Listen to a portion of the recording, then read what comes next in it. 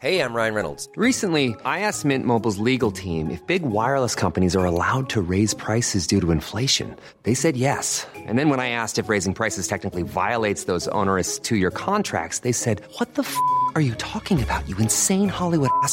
So to recap, we're cutting the price of Mint Unlimited from $30 a month to just $15 a month. Give it a try at mintmobile.com/switch. $45 up front for 3 months plus taxes and fees. Promo rate for new customers for limited time. Unlimited more than 40 gigabytes per month. Slows full terms at mintmobile.com.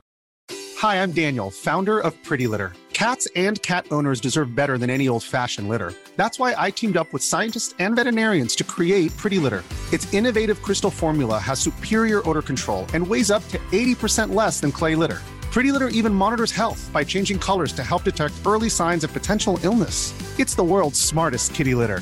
Go to prettylitter.com and use code ACAST for 20% off your first order and a free cat toy. Terms and conditions apply. See site for details.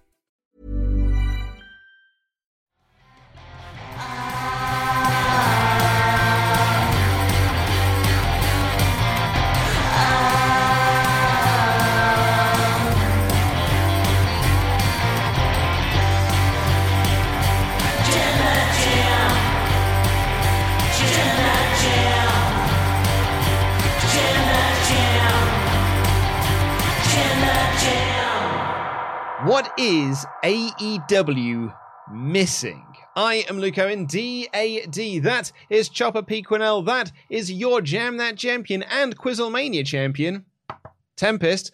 We are the Blackpool Content Club, and this is the Wrestle Talk Podcast. Thank you so much for tuning in. If this is your first time here, please do press that subscribe button and press that little thumbs up button as well, because it really helps us out in the little old algorithm. And we are going to kick things off. Are you okay now, Pete? Yep. Just sorting out my seat height. Just about your chair height? I need to be up a little bit because I'm very small, you see.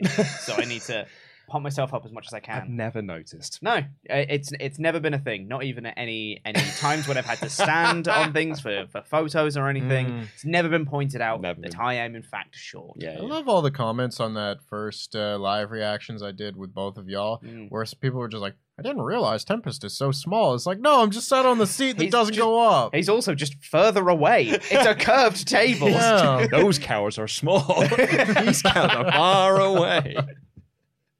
I mean, I'll be honest, like, I'm quite happy to sit here and talk about Pete's height, Tempest's chair problems, because he is sat on the uncomfortable steel folding chair. Yeah. You know, and we could talk about AEW. Really, I just want to talk about Marvel Snap. Because I saw this tweet. Yeah, oh god, you guys, I got hooked on it by accident. Yeah. I've seen several people just be like, oh no, I'm down a rabbit hole. Keith Stewart, who I really respect, he did like a review of it, and he was like, guys, this game is amazing. And I'm like, well, I really respect the thoughts of Mr. Stewart. So, and then I don't really do a lot of mobile gaming. So I begrudgingly downloaded it, and I was like, well, I'll see what the fuss is all about here. And I did it for two reasons. Number one, I'll see what the fuss is about, and then I'll realize it's rubbish, and I'll sit with my arms folded. B, I needed some content for another podcast that I did, because I haven't played it. In that podcast, I had to talk about games that I played, and I haven't played any games. So I was like, well, I'll download Marvel Snap. And I didn't download it, and I didn't play it in time. But anyway, last night, my wife and mother-in-law were watching Escape to the Chateau. And I'm like, right, well, this is now my time to give this Marvel Snap thing a go. And I haven't stopped playing it since. I played like 3 games last night, and I was like, "Oh, this is actually quite good. That's actually pretty good." And then this morning I was on the tube, and I was like, "Let's just play a couple more. Let's play a couple more games." Got nothing else to do on the tube. Exactly. So I played like 10 games now, and I've lost 1, and I'm like, I want to keep playing it. Yep. Is that what AEW is missing? It's missing Marvel Snap. It's missing, yeah. If they just released AEW Snap, then like we wouldn't be in the mess that we're in. It's a great game, everyone. And when Not sponsored. I want to say great game. It's okay. Yeah, perfectly fine. But it's a perfectly fine little card game. Yeah. I'd quite like a physical version of it. But we are here to talk about All Elite Wrestling, because we are the channel of podcast shills for AEW. That's right. But the majority of the videos that we have done as of late have been a bit more on the negative side of AEW. And I think actually, we've talked about on previous content clubs how you can look at the Ring of Honor purchase episode of Dynamite as sort of like the genesis of McGillicuddy. Yes. Yeah. Absolutely. As the sort of like the starting moment, the pivotal point where things have started to be a little bit not the great AEW highs we had of 2021, or even some of 2020, like that amazing 18-month run that they went on. It was just like, this is the best weekly product that there has ever been. And I feel like we have been missing something. And Ollie's review that he did of Dynamite this week. Because I thought this week's Dynamite was actually pretty good. Like, I had a pretty good time with it. I thought the trios match was a lot of fun. I thought the main event did have some positives. I thought everyone's promos were real good. The in-ring action was very good, and I'm still excited for Full Gear. And I'm more excited now with the matches they've announced. Absolutely, yeah. I think that triple threat's going to be rad. I think that the trios match is going to be awesome. I'm really excited to see the Elite back. But Ollie made this point in his review. I don't know if he's going to make it in the podcast review. I'll imagine he will do. We haven't recorded the podcast review yet. Where it feels like AEW has just been waiting for Full Gear to be done. Like the after what happened at Brawlout until now has just been treading water until we can get that done. And then, cool, I've now got the Elite back and I can start doing some of the storylines that I didn't get to do after All Out because my plans had to change. Yeah. And it just, it really does feel like it's just a lot of people are just waiting for Full Gear to be over, and then that's our new jumping off point. I think that, coupled with we're still waiting on this Ring of Honor TV deal, and I feel like those two things combined have just meant that AEW feels like it's been missing something recently. I mean, Pete, what do you think? I completely agree. I think, for a long time, I think people have thought that the vibe of AEW is off, and people couldn't really put their finger on why that is. It just didn't feel right. It didn't feel the same as it used to. And I think at this point in time, it is that. It is Tony Khan has had his plans forcibly changed, not through necessarily much fault of his own. A lot of stuff outside of his control that has forced all of his plans that he had to change. And that, that is hard to deal with. To have to adapt like that on the fly is a difficult thing to do. And more often than not, people like us or fans, whatever, just be like, well, just do this. That's the solution. And very rarely is it that simple to just here's the new thing you should do. But I do think that this feels like, okay, we have another pay-per-view, and then after that I can go back to what I wanted to do before, instead of, this is something that me and you've spoken about on various SmackDown podcasts and stuff, of being, sometimes you can get into a hole of being too committed to one idea. Being like, this is what I want to do, so we're going to, doesn't matter whatever else happens, we're going to get back to this thing that I wanted to do. Sorry, just hit the microphone. And even though we're continuing on the weekly TV and we're continuing to spin these wheels and stuff, we still want to get back to that point. Tony Khan in particular wants to get back to that point that he wanted to be after All Out. And it feels like this is almost like a bit more of a, not worthless TV, because there is still worth to the TV, but it feels like it's a bit superfluous, a bit superficial to just be like, yeah, we'll just keep the weekly TV going until we can get back to this point again where I want to be, instead of going like, okay, let's take this and we'll go in a new direction. He's just gone, we're going to go in the same direction with a detour to get there first. Yeah. And that's the vibe that it feels like to me anyway on weekly shows. How are you? I think it's a bit of a mix of everything that's been said so far, but in general, we were saying this in the office, if I had to use a word to describe the current product, it would be uninspired. Because I look at this, and there are still things going on TV that I think are quite good. I think that the Moxley MJF stuff has had a lot of very good moments. I think that MJF's character arc in general has been very good. I think that there have been plenty of good matches throughout this period from All Out until now. I think that Saraya coming back maybe not has hit the nail on the head every single time, but it's at least interesting TV when it does happen.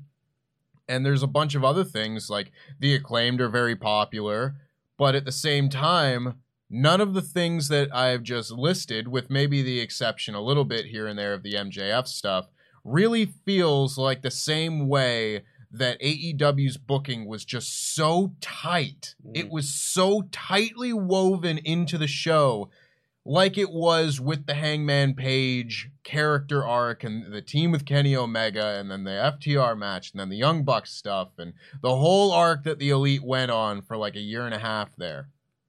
That, to me, was my favorite part of All Elite Wrestling. Yes, I love seeing the great matches, but honestly, we live in an era now where you can see great matches wherever you want to look for them. If you want to see a great match, you can go on New Japan World or Stardom, or you can watch Indies, you can watch whatever you want. You'll see a 4.5-star match. Impact, watch a Mike Bailey match, please.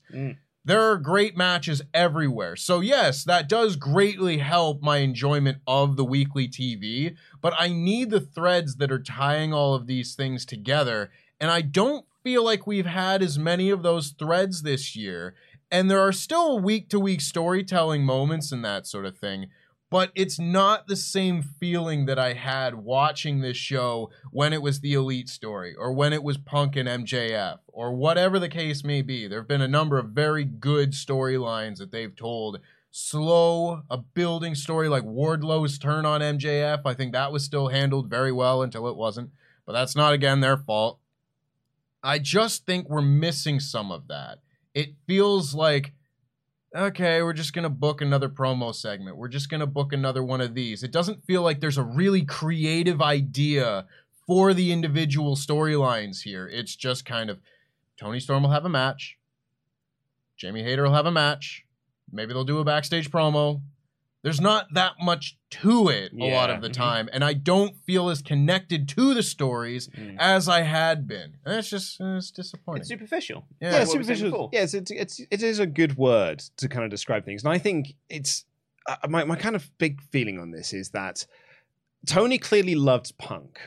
Because he was building his entire promotion around Punk. Like that was, since he came in last September through to Brawl Out, he was building his promotion around him to the point when, even when he was out injured, it was like okay, well, we've put the belt on Moxley, but you are just holding onto this title until Punk comes back, and then I'm putting the title back onto Punk, and then I'm going to do an MJF thing. Like he was there to keep the title warm effectively. He did a great job with that. He did a great job with it. Did a better job than we all thought would be possible. I think it's in spite of what he was handled. I think he wasn't given like a big world title program that he could then go off and feud with things. He was just on TV having good matches and just making the title stay relevant until Punk came back, and then Punk gets the belt. Like I know Moxley squashed him, but it was just the next week Ace Steel came out and was like, Punk, you should fight for the belt. And Punk was like, yeah, cool, I'll do that then. And it wasn't like the great follow-up that I thought they were going to do to the big squash match. And similarly to that, the Elite. He clearly loves the Bucks. He loves Omega. He had said, I'm not doing the Trios Championships until Kenny is back. And then Kenny came back and he's like, cool, well, I'm going to put the Trios titles on these three guys because that's what I wanted to do with the Trios titles. And the great example and sort of proof to my point, I guess, is that what have Death Triangle done with the belts? They've had good matches. They've had not even that many. They've had, 3 title defense? I think this was their 3rd title defense that they've done. Sure, they've all been great, but they haven't had the big story that they've done. They've had like Packers used the hammer on the Best Friends, to retain the titles. But, that didn't play into the match that they had this week with Top Flight and AR Fox. Like they haven't had this thing to kind of like hook you in as an audience to make you think like, that's why these guys are the Trios champions. They have just been a team holding the belts warm until Kenny came back and the Bucks came back, and they'll just win them this weekend at Full Gear. I mean, that's kind of like my feeling is they're just going to win the belts back. Because if they don't, then I don't know where you're going to go with the Elite after this. But then I kind of look at the landscape of things. I'm like, well, I don't know who they're going to feud with either, apart from perhaps maybe House of Black because they've got plans for them to come back. So I feel like AEW, I've said this on a few AEW podcasts as well, I think the thing that they're really missing at the moment is that hook. That thing that makes you want to tune in the following week to see what's going on. It's funny you mentioned hook, because that for me is another one of the issues with AEW, is during that time when we loved the program from week to week to week, it wasn't just that the Elite storyline is great, or you have a Punk MJF feud, or you have whatever that's really good at the top of the card. It was throughout the rest of the card as well. Even if it wasn't like the same caliber of story, it was like, okay, we're building this guy for the future. This guy's going to be a star, and we're going to have fun stuff peppered throughout. We have a hook. We have the rise of, occasionally we'll get like, there's hints of like, we're building up Dante Martin for the future. That's cool. Ricky Starks. We're building up Ricky Starks for the future. We're building up Jungle Boy for the future. All these things, even though they're not in prominent stories right now, they're all being built up for the future. This is the future of the company is all here, and it's enjoyable, and you should get invested in these wrestlers because in a few years they're going to be at the top of it. And then since then, a lot of them have kind of gone off the boil a little bit. And even in like the big coming out stuff, it's like, okay, Ricky Starks is no longer done with Team Taz. Then he's off TV for a while, and occasionally he'll wrestle and have like a win. And he's like, now he's in the AEW Championship Eliminator Tournament. It's like, okay, I thought we were doing more of like a progressive thing. And then when he has this big, okay, he's not in Team Taz anymore. He lost to Powerhouse Hobbs. It's like, that's good because we want to build up Hobbs as well. But like, it just feels like a lot of the groundwork they were doing to get you invested in the rest of the show, aside from the great stories, is now just being like, yeah, but we'll come back to that later.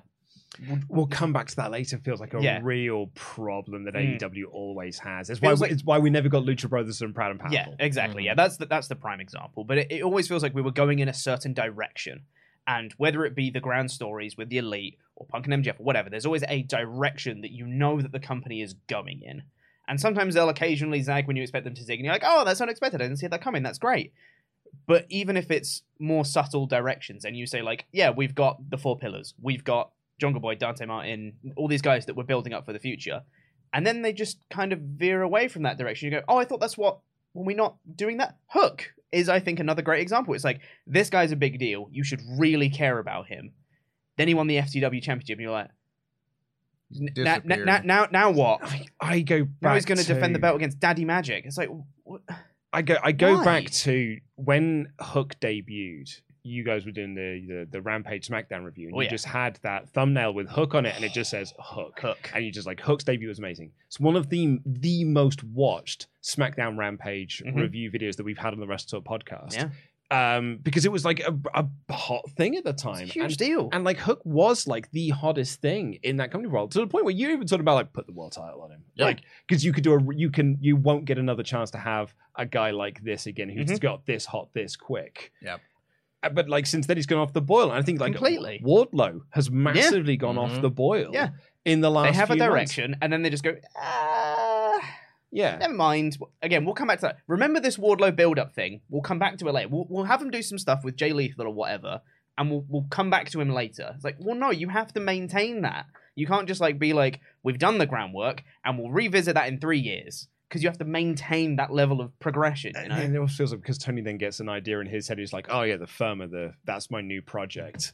And so like, you know, we did our predictions video for Full Gear, and like at no point did we really think like, oh yeah, no, it'll probably be like, I think I even joked, I mean, it'll be Ethan Page because Tony loves the firm. But we were like, no, but there's so much more better options for us to go with. Like Bandito is way hotter at the moment than Ethan Page is with the rest of the firm.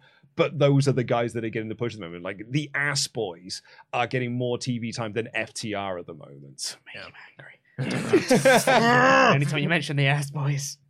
So I've got a few thoughts on all of this, going off of what this discussion has been, because I completely agree with the thought that they have not done a great job of capitalizing on somebody who is red hot.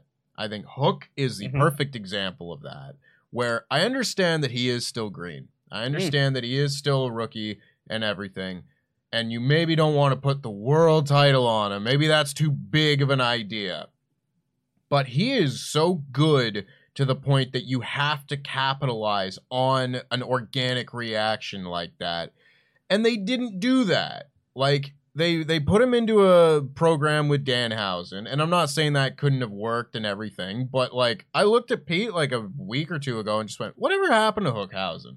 It just, like, it was at least something, and then Hook was very entertaining. Hook won the FTW title and just dropped off the face of the earth. And he just kind of pops in every once in a while, has a match, and now he's just kind of another guy on the show.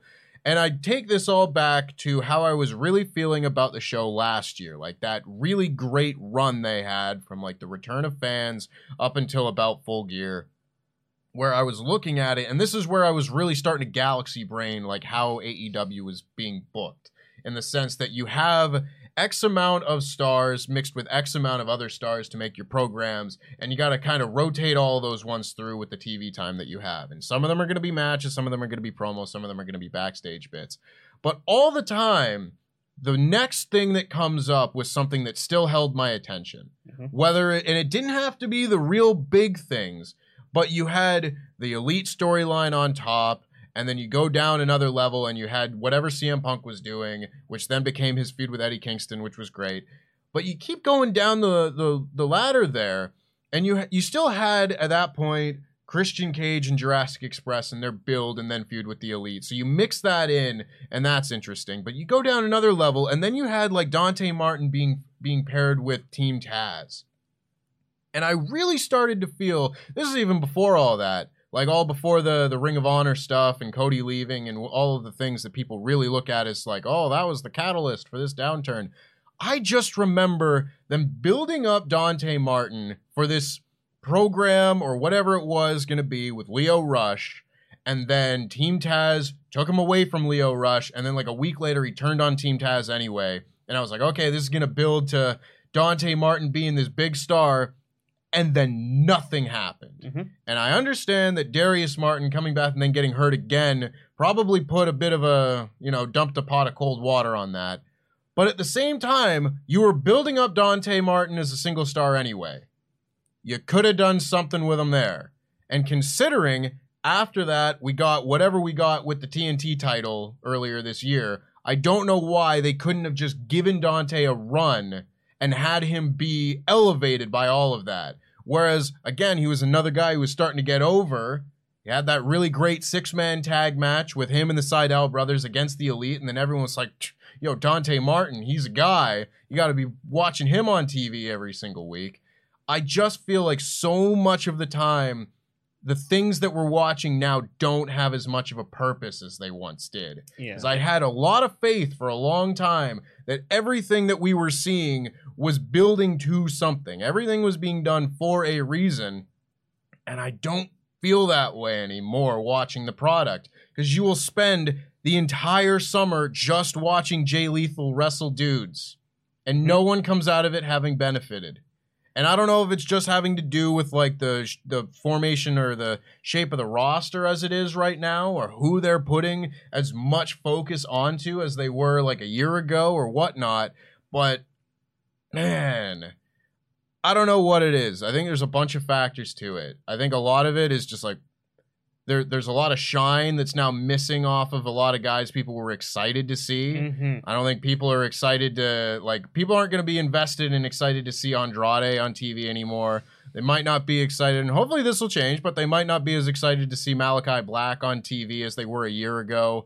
And it just felt like, okay, now we've loaded up this roster, and then even at the bottom of that card, you've got Leo Rush working with Dante Martin. And that if that's the bottom of your card, that's amazing. That's an amazing bottom half of your roster.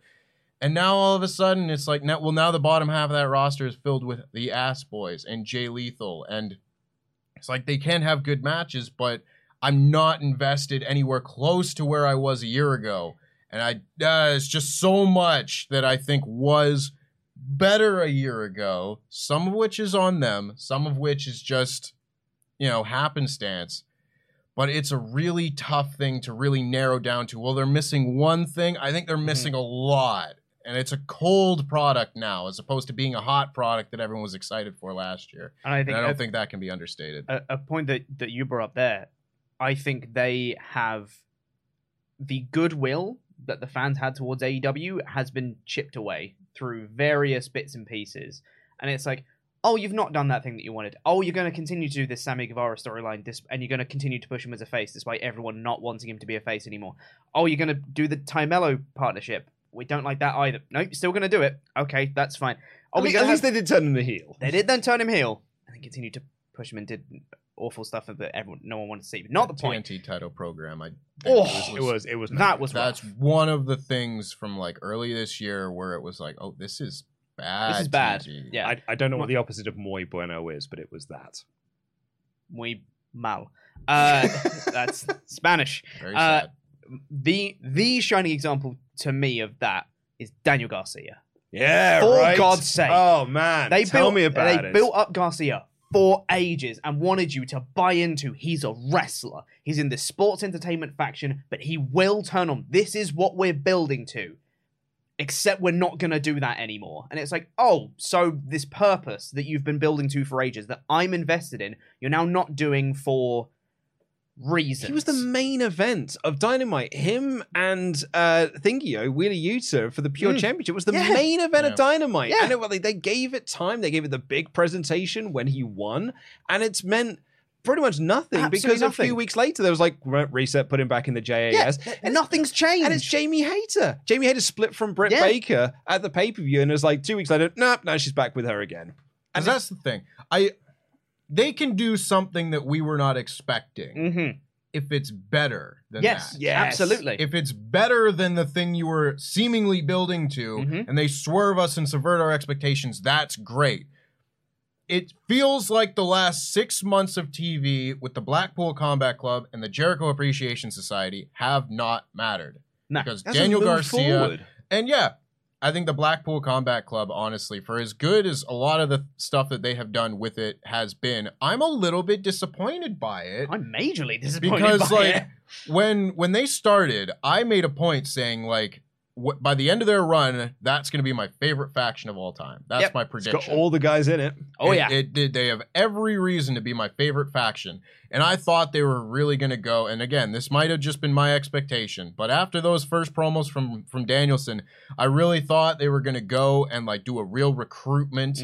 And like, no, in the first like 2 months, we'll go and we'll grab Wheeler Yuta and we'll grab Lee Moriarty and we'll grab Daniel Garcia. And then here's this buildup of this faction, and you see the development of each of these guys. And it just stopped at Wheeler Yuta. Yeah. And I thought that this was all going to pay off with Garcia joining, and then maybe we move on to the next one, and you still have all of the development going on there. But it, again, Garcia feels and- like a waste of time. Garcia and Yuta then go into the tag division as these two guys that are in the same dojo but don't quite see eye to eye on things. Yeah. You tell the story there. Sorry, but I know you wanted to make your point, go but for I wanted to say, I mentioned the Hook episode that you guys did of the Rampage and SmackDown The review. Wheeler Yuta one. Do you know what was like one of the second most, like the biggest ones we've ever done? Was the Wheeler Yuta episode with him and Moxley. Yeah. And like that was, because I think you just put like A Star Is Made. Yeah. And it was a massively watched video that we did. And like, I look to those as trends to be like, okay, these are the things that fans are really invested in at the moment. And a good, talk about things being off the boil. Saraya came in, that video was a massively watched video. We did a few weeks later where Saraya has announced that she's cleared to wrestle. Not a blip on what the first video did. You know what I mean? It's just like, you can see audiences through, and perhaps I am putting way more onto YouTube viewership trends than perhaps is, that is perhaps fair. But it's certainly data that I can go on, and I can see data in things that people are interested in, and then that interest petering out. Yes.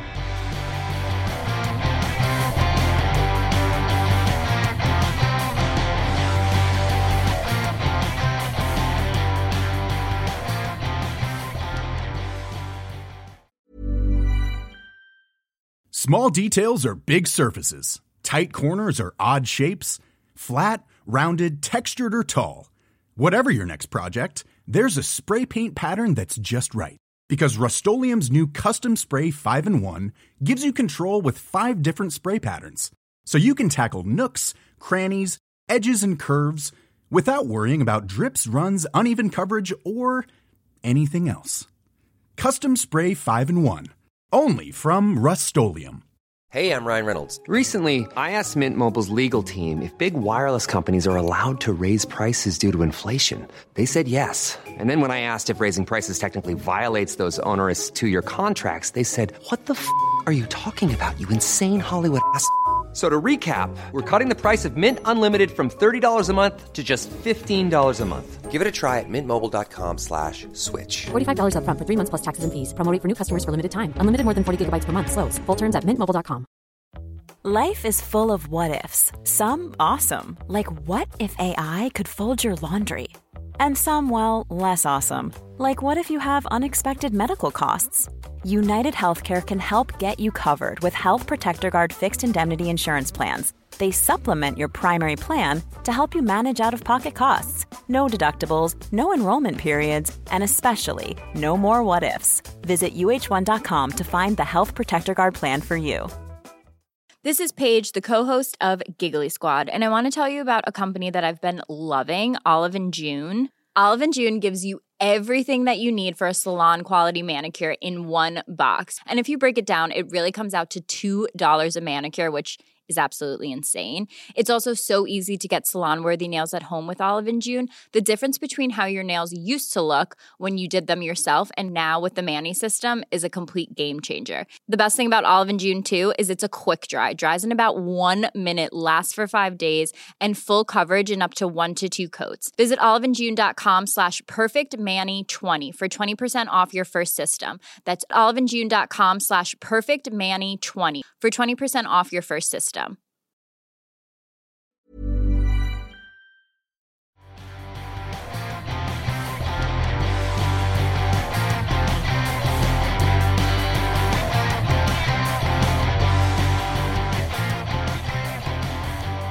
Sorry, you were going to make a point. I talked over. It's totally fine.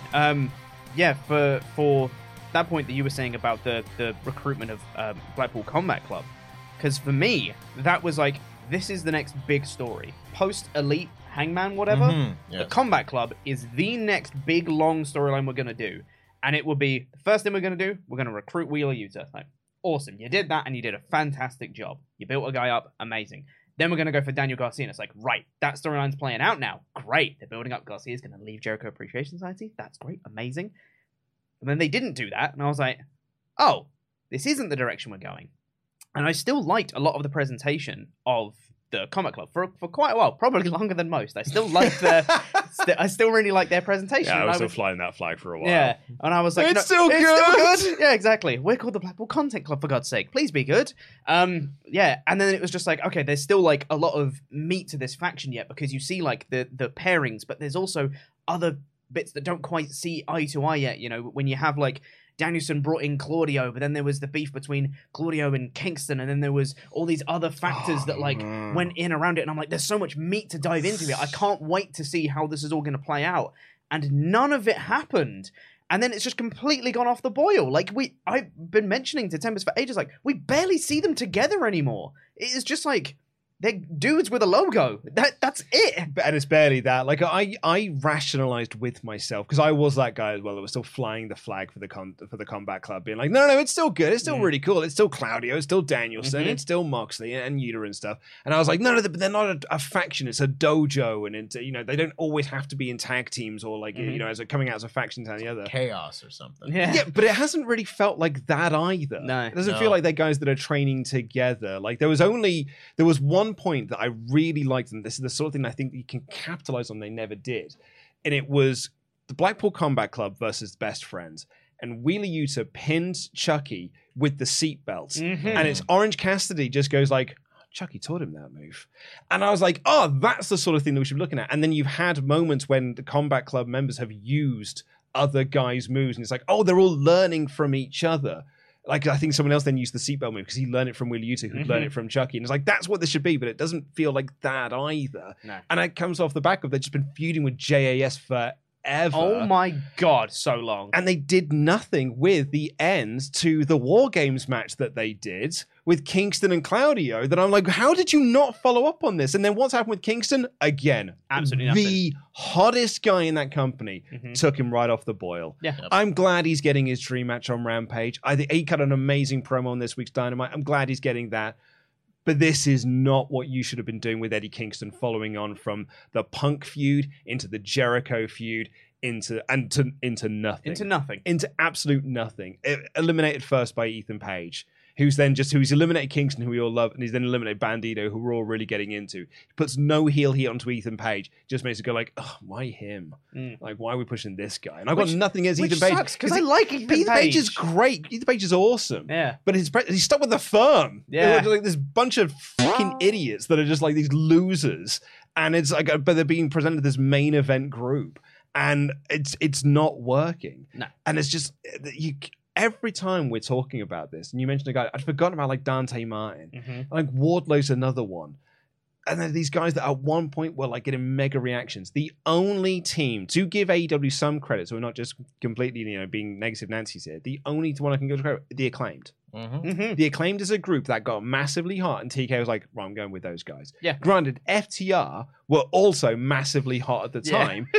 But he was like, no, there's something to do with the Acclaimed here. And I can see that being a great match at All Out, and then be an even bigger match when we get to Grand Slam in their home turf, and that's where they win the tag belts. Like, that is wonderful foresight there from Tony Khan.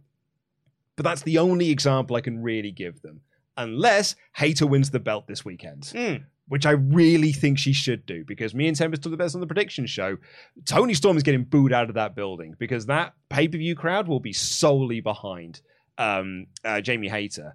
I also think it's going to happen with the Britt Baker match. I think the crowd are going to be massively behind Baker and very anti-Saraya. And that is actually all down to the booking that they've done for that feud. 100%. Yeah. They've really positioned Saraya as like this outside invading force, and Britt Baker's the heart and soul of AEW. Baker did this promo on Dynamo. She's like, she's the outside invading force, and they're saying that people in AEW aren't stars, and she is. And I'm like, what is this feud? Yeah. Like, what is going on? Who's the heel? Who is the... Because it was Britt Baker, but I feel like it is now Saraya. I think she is the baddie here. Yeah. Oh, it's really frustrating. Funnily enough, I'd forgotten about Eddie Kingston. For God's sake, He's guys. another one. Absolutely. Do you remember after that Jericho feud, after the match particularly at Revolution, people were like, cool, Eddie Kingston should challenge for the AEW World title. Oh, yeah. He should win the title at Grand Slam. Yep. Yeah, why isn't My he in the God, how tournament? far removed we are from that. Absolutely, Jesus. we are. And I'm not even saying that you have to do lots of long-term stories. You don't have to. And the best example I can give of this, my feud of the year last year was Punk and Kingston. Yeah. That was a 2-week feud. They had a stare down on Rampage when Kingston interrupted Punk's promo time. They had a segment the following week, and then they had a pay-per-view match. That's it. That's all they did. And I was like, feud of the year. It was my favorite feud of last year. So good. I absolutely loved it. And they had then an 8-minute match at Full Gear. I was like, match of the year. Like, it was so good. It was legit. I was like, that's my match of the year. Because it was, and I watched back the clips when Kingston just drops that back fist on him right at the start, and Punk goes down like a sack of potatoes, and Kingston laughs his head off. It's so great. Yeah. And then I'm watching AEW at the moment, and I'm watching Kingston on TV, and my note last week was like, why isn't he on TV more? Yeah. Why isn't this guy on TV more? What has happened to the Kingston thing? And I wonder if it's Santana leaving. And Tony Khan had his direction that he wanted to go in. Santana left, and he's like, well, now I don't know what to do. Yeah. And I don't know what to do. I don't know what to do. Yeah. Because the Elite went, and he's like, well, now I don't know what to do, so I just put the belts on Death Triangle, but I don't really... Oh, the Elite come back, cool, we'll just put the belts back on that. Oh, got this thing with Punk. Oh, Punk's gone. Oh, I don't really know what to do. I feel that's what that's what happens with him. He can't rebook on the fly. Like, he's not very good at adapting. He's not good at... I don't think he is good at adapting. For everything you can say about Vince McMahon, he could adapt when things went bad for him. And it went bad for him all the time. And often Mainly because of his own booking. Mainly because of his own booking. And often he would just book worse things. But at least he adapted. At least he tried something. Yeah. I mean, like, I don't know what to do. She's a living doll now, and she winks at people, and it makes Doudrop lose matches. Oh. It's bad, but at least it's something. Oh, at least God. I've tried to do something. I'd rather nothing. In that example, I'd rather nothing. But there's times where it's like, Heist of the Century or whatever, where you book yourself into a corner and go, actually, we're going to have this way out that no one's seen coming, and it's going to be great. And I think, like we said, I think TK is a bit too fixated on his ideas that he has in mind. And he's like, this other stuff has come up, which should dethrone my plans, but I'm not going to let it. We're just going to let that go away so we can focus on what I want to do. I want to make the firm happen. And it's like, but the other stuff has come up.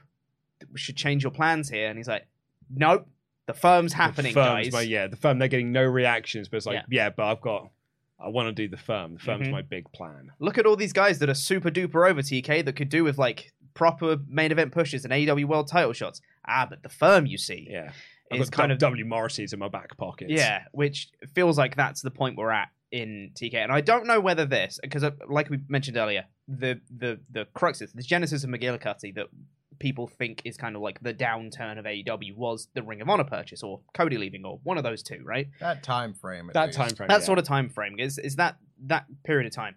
And I don't know whether, because TK bought Ring of Honor and now had not just a lot more people, but a lot of more titles and things to worry about. The presentation of Ring of Honor and how he was going to push all these guys and how he was going to make Ring of Honor feel important. I don't know whether he's just stretched too thin so that he physically cannot spend time thinking about the other stories in AEW, which is why we get superficial segments like, we'll do a promo segment. What's a promo segment for? I don't know, promote the match. You know? That feels like, to me, because he has so many things to think about now, and probably behind the scenes he's still trying to get Ring of Honor TV deal, that's probably taking time. You know, like, I don't know whether he literally just has too much on his plate that he can't put in the same level of creative input into these stories that he had before, because he's just too busy now. He has too much stuff happening and too many people and titles to try and promote that he now is just like, we'll do stories, whatever. Whereas before, he could actually dedicate and be like, this is the direction of the story. We're going to have this beat, this story beat, this story beat, this story beat to get to this point. And he just can't do that anymore. Pure speculation on my part. I was going to say, I don't know whether it's just that or... No, I'm just going to wait till this period is done and I can go back and do my thing that I wanted to do. Maybe. I mean, I hope it's that. I hope it's just like, okay, we're through the difficult time. Now we're just going to get back to it. And then it's good again. And I hope that's the case. Clearly, his big story he's got is the contract war of 2024. Yeah. Like the MJF thing. Like that is clearly, I think that is his next big thing. And we get through Full Gear and he can start to focus on doing that story. And that's going to be the thing that's going to carry us for the next 12, 14 months. Mm-hmm. And that's grand. And that's great. It just meant that like the last couple of months have been, they've been there. Is it a bad TV show? No. I've seen way worse TV shows. I've seen way worse wrestling products. I've watched. I was there when TNA was real bad, and I still watch week to week, being like, "Oh man, this is awful. This is really, really bad." I've never had that with AEW. I've never tuned into an episode of Dynamite and left being like, "Woof, that was awful television. That was really bad. This segment sucked. This segment sucked. That makes sense. This and the other." I've done that with Raw. Done it with SmackDown. I've done it with Impact. I've done it with a bunch of stuff. I've done it with Ring of Honor, but I've never had that with Dynamite. But what I have had is an episode being like, "Yeah, it was okay. That was fine." And in some ways, I think that can be worse because indifference is a worse emotion than anger or annoyance. To a degree, I think, yeah. I think that's right, because there's still good in the show. Still is. It's not that everything is bland or uninteresting, because there's still, at the very least, good wrestling. And there's guys that are over. There's people that are over, and people like the music, and people go like, hey, this person's here, that's fun, and you still get fun things, and you still have the odd moment of brilliance with an MJF segment or whatever. There's still stuff to hang on to that's still good. It's just not the caliber of what we had last year, and maybe that's just us expecting greatness all the time, which we can't have. Can't have it all the time. But I don't know. I kind of want to agree with something that you said, because there is a... I want to, but I won't. Because I forget where this quote comes from, but they say that the opposite of love is not hatred, it's apathy. Mm-hmm. And it's where it's like, well, the opposite of loving this show so much like we have is not, oh, the show's terrible, rah. It's, the show's fine. Yeah. It's just not that interested, not super excited to watch it.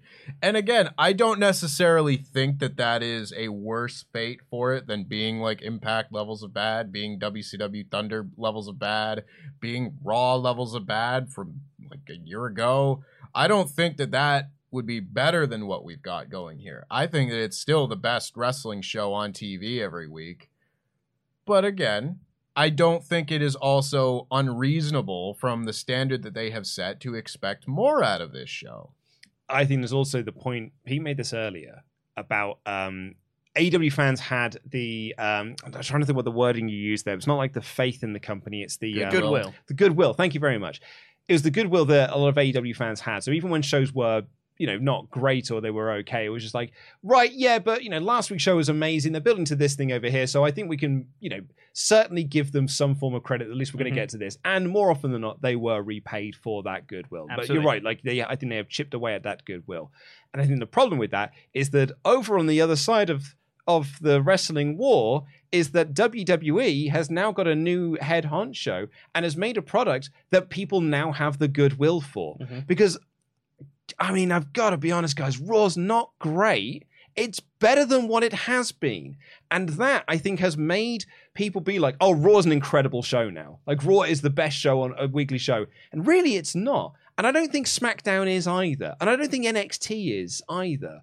But we're on the goodwill portion. We're in the honeymoon period where he can do no wrong. If we put up a Raw podcast that has got a negative title, it's like, why do you hate this product? Why wouldn't you just let this be good? Why wouldn't you just say nice things about this show? There were loads of good things you could have said about this show because we're in the goodwill portion. And it's whether or not Triple H can keep hold of that goodwill and ride that for the next year, 18 months.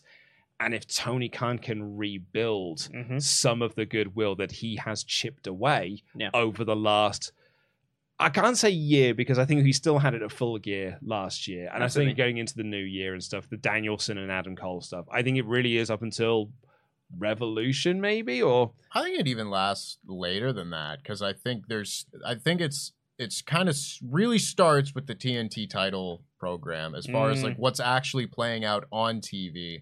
And then it was a fallout of certain things. And I don't think we started feeling that level of everything until about Double or Nothing. Yeah. Like when it was, oh, MJF's unhappy, there's something there. And then the Wardlow thing. Absolutely. And then Satnam Singh happened. And all of a sudden people weren't happy that like Britt Baker won the Owen Hart Cup. And there was just, it started to compound itself after that. But Forbidden Door having a lousy build, ending Forbidden Door with a run-in to promote Blood and Guts, and then Blood and Guts not being the end of things. And again, it just kind of goes on and on from there. But I think if they had like nailed Double or Nothing, and I don't know this is speculation. I think this whole train goes off the tracks with CM Punk breaking his foot.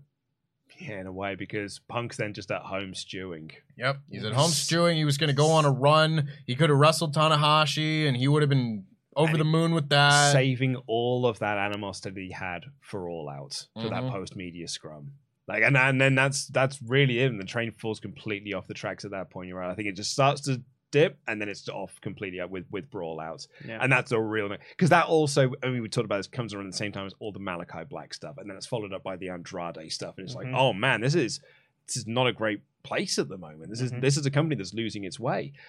And then again, I talk about like, the rise of WWE because Triple H has taken over. What was the thing we talked about a couple of weeks ago? They changed their plans because Sammy was getting massively over. So we've gone into a different direction, which is what Tony wasn't doing. Yeah. Tony was sticking to his guns and doing this while Triple H is over here being like, well, we had this direction, but Sammy's massively over at the moment. So let's do more of that. And it's been the best thing on SmackDown. Again, I argue, the only good thing on SmackDown that isn't a Bray Wyatt promo. Yeah. Or a Gunther match. That's actually three things that are quite good on SmackDown. Gunther, Bray Wyatt, and the Bloodline. Gunther doesn't have matches every week. Doesn't have matches every week, but Imperium is still great. Whenever they do stuff, I'm like, I'm into this. Yeah. Because it's Gunther adjacent. That is fair. Do you know what? It's only because Raw's got nothing. Just take it out on SmackDown. I just take it out on SmackDown as well, because I'm there just being like, why isn't Raw got a good story at the moment?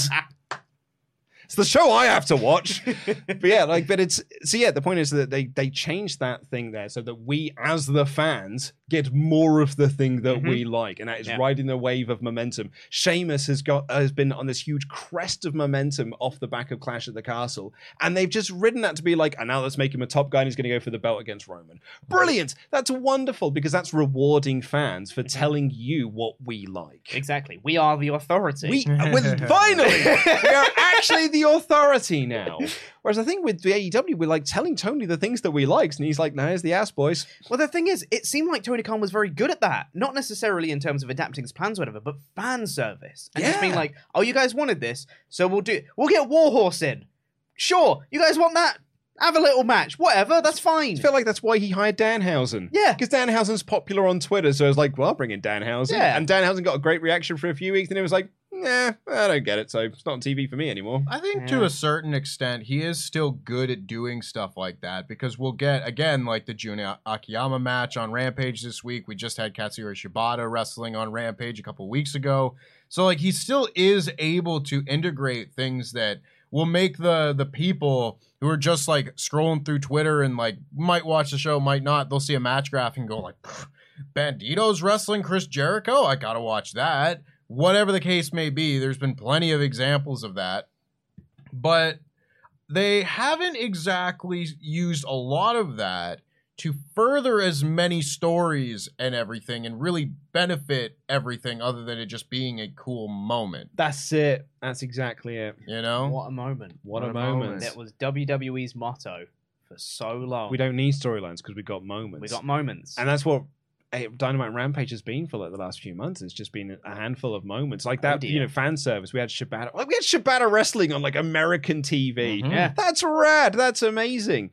But it's just like it's also forgettable because like we're not really doing anything. There's no other things going on. So it's not like that's a nice little cherry on top of our lovely Sunday. They've just given us a cherry, and are just like, did you like the cherry? It's like, well, it was tasty. Yeah, it was a tasty cherry. It's real good, but it's not a full dessert, is it? It's not Sunday, is it? I'm really going to ride this. Where's the Sunday? This metaphor that I've started. Yeah. So, I mean, let's round out some thoughts here. Because for me, I'm still really excited for Full Gear. Because in spite of the booking, I think it's a damn good card. I think that I'm really excited for Moxley and MJF. I am really stoked for Tony Storm and Jamie Hayter because when Tony Storm came in, that was the match we were like, I know we've had it a couple of times, but now we're getting on pay-per-views. Be like, brilliant. We're going to have Tony Storm versus Jamie Hayter. Thumbs up for me. Yes, please. I think that the Acclaimed and Swerve and Gloria are going to have an awesome match. I can't wait for that. Cannot wait for it. I think Luchasaurus and Jungle Boy are going to murder each other in that cage, and I think it's going to be awesome. TNT three-way. TNT three-way. Absolutely, exactly. I get to watch Kenny Omega wrestle this weekend. That's always a good time for me. I always love doing that, so I'm excited for it. And Saraya's stepping back in the ring. That's great. This is amazing.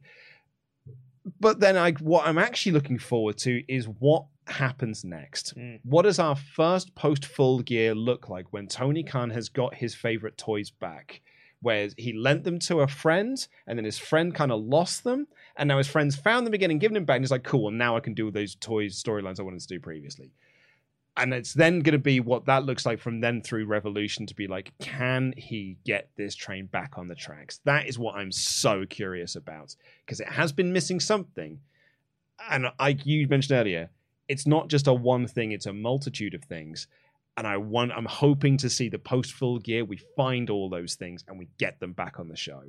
Well, if history is anything to go by, normally post-pay-per-view AEW shows in particular are much more of like a hard reset than we do in some other, in like WWE, for example. A lot of the stories like continue through pay-per-views and stuff like that. So post-pay-per-view, it's not like, here's a hard reset, here's the next angle. Whereas in AEW, historically speaking, it is a lot more of like a reset. It's when like the Pinnacle were formed and it's the Firm. MJF's going to get a new faction after Full Gear, I'm sure. Just keep that train running. It's him and Regal. Yeah. I'm putting it into the ether. Yeah, probably. So I think it's not unreasonable to expect the first Dynamite after Full Gear to be a bit more of a reset, to be like, here's the directions, get excited. I'm very curious. I am excited for Full Gear. I don't think I'm as excited as I should be. When you list off the card, I'm like, objectively, that is a great card. But I'm not as excited for this card as I should be, based on the quality of matches that there's no doubt going to be. I should be like, I cannot wait for Full Gear. But I'm like, no, it should be really good. And that's it. I don't have that level of investment, despite some probably very good wrestling that's going to happen. I think this will be AEW's first sub 100,000 buy show. Ooh, that's a hell of a prediction. Yeah, I mean, wasn't the first Full Gear just below? Maybe I'm imagining maybe first in a while. Then, yeah, it's like every other show they've had since then has been like 100, 120. I think it's entirely possible that this could be a poorly bought show, to say the least. My takeaway from all of this is, again, I think Tony is going to have a number of his toys back, and I think might not have all of them back because there's still some pieces that have yet to come together. Because we haven't even spoken about this bit, that the Elite being taken off TV totally derailed what they were doing with the Elite and Hangman Page. Oh, yeah. And that storyline, that was like one of the more emotional centerpieces of the entire show. So maybe if we can get Hangman Page back in the mix of things in the near future, fingers crossed, get well soon, Hangman, that will be another thing that hopefully you can add to the mix storyline-wise that At the very least, Tony Khan has proven that he can seem to book that storyline long term with little teases and little furtherings of plot and that sort of thing that I've been missing from this program. I'm hoping that that's the case. I'm hoping that just more and more people being added back into the mix can possibly, we're going to get House of Black back soon. That should be at least fun. Hopefully they'll wrestle a little bit more. I'm trying to remain hopeful because I want this show to be good. If they just have 3 straight weeks of great TV like it used to be, I'm like, well, they're back. I'm on board. Let's go all the way to Revolution. It's going to be an amazing time. This whole thing it's saved. We're back to the way things used to be. I'm ready for that to be the case. They just need to make it the case. I want to be excited that they're coming to the UK. Yeah. I want to be excited they're going to be doing a show in London that I get to go to. Because at the moment, I'm excited that they're coming here, but I'm not like, oh, dude, I've got to get tickets first day of release. At the moment, I'm like, yeah, cool. I'll be going to that when it comes out. But my first thought was, we should probably do a watch party for that. Yeah. Well, we'll probably end up doing a meetup for it because we'll go to the events. Yeah, probably. Just to clarify my claim. So the last time that AEW had a pay-per-view that was under 100,000 buys was Full Gear 2020. So it's pandemic was the last time AEW had a show that did under 100,000 buys. I guess Revolution 2021 was 135. Then Double or Nothing 21 115. So so it'll be a long time since they have done under 100,000 buys. 2 years. And I think this may be the show. Might be. I think Punk not being on there, I think it's going to have a real effect. Could well be. Yeah. We'll see. But anyway, we are going to be doing live reactions to Full Gear this coming Saturday. It's me and Tempest. I am fighting for that championship. So this is the last time you'll be watching a Content Club episode with that belt on his shoulder. It's fine. And I feel like we people might thought we're down on this. I'm super stoked for Full Gear, and it's going to be a long show. I'm ready to strap myself in. I'm looking forward to it a whole heck of a lot. The Elitist Wrestling Death Triangle. It's going to be amazing. Exactly. It's great. It's Omega and Pac. It's going to be amazing. It's even the Young Bucks and Lucha Bros. Yeah. It's going to be amazing. It's going to be great. And then we'll be doing a full review of that. It'll be Pete and Sat Iniangi reviewing the show on Sunday, which will be very, very fun. And then we'll be back with all the fallout for that the following week. Till then, I have been Luke Cohen, DAD. That has been Chopper Pete Quinnell. That has been your Jam That Champion and Quizzlemania Champion Tempest. And that has been the Wrestle Talk Podcast. Thank you so much for joining us. Press the subscribe button and all that. Jam that jam.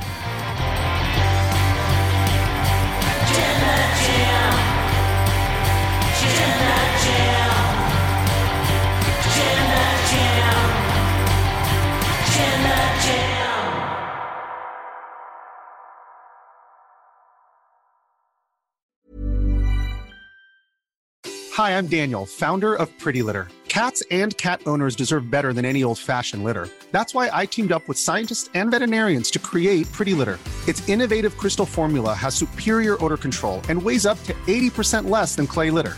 Pretty Litter even monitors health by changing colors to help detect early signs of potential illness. It's the world's smartest kitty litter.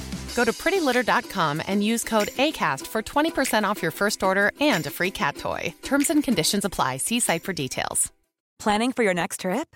Elevate your travel style with Quince. Quince has all the jet-setting essentials you'll want for your next getaway, like European linen, premium luggage options, buttery soft Italian leather bags, and so much more.